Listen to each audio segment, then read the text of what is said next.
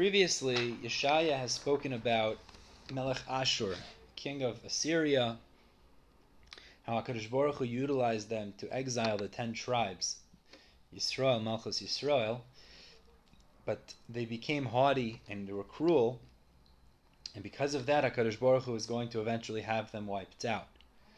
Now, Yeshaya turns his attention to the other nations, and the first one he focuses in on is Babylonia, Bavel.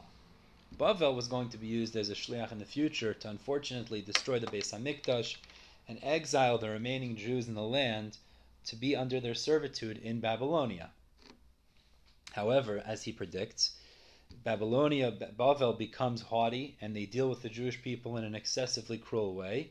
So HaKadosh Baruch Hu utilizes a different people, specifically the Persian-Mede Empire, which was a partnership they created, to destroy and overthrow Malchus Bavel, the kingdom of Bavel, and he speaks in great detail the extent of the cruelty and harshness that the Persian Medes will deal with the Babylonians.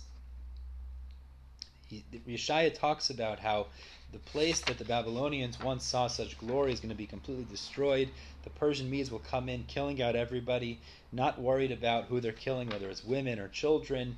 And then eventually what's going to end up happening is that the Jewish people would be under the reign of the Persian Medes, which we know eventually culminates in the Purim story, and Daryavesh Hasheni, the second Daryavesh, allowing the Jewish people to go back and rebuild the Beis HaMikdash and settle the land of Eretz Yisrael once again.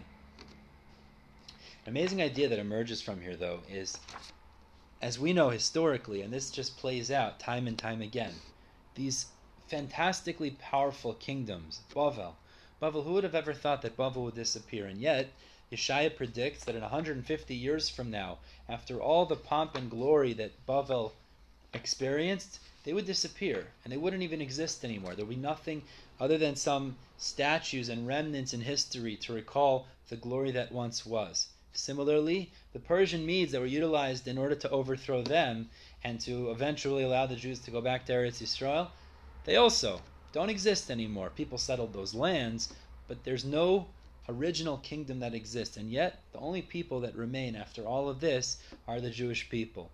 And we just learned that the Gemara in Tainus tells us that ultimately HaKadosh Baruch Hu says that if not for the Jewish people, is that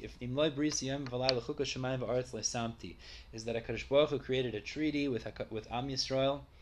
We have to keep Torah and mitzvahs, and we're always going to remain because the world requires us in order to continue ultimately. And even in all of these struggles, sending us into Golus, Bavel, Persian-Mede, till today, in the Golus that we're in now, HaKadosh Baruch Hu gave us that avtacha, gave us that promise. The world requires us to perform Torah and mitzvahs. Ultimately, He'll never destroy us or abandon us. And that's a fantastic avtacha and an important promise that we have to keep in mind all the time, in regards to what our responsibility is, but also in regards to knowing securely that HaKadosh Baruch Hu put us as the ambassadors to Him in this world, and therefore He's never going to destroy us. Everybody have a wonderful day.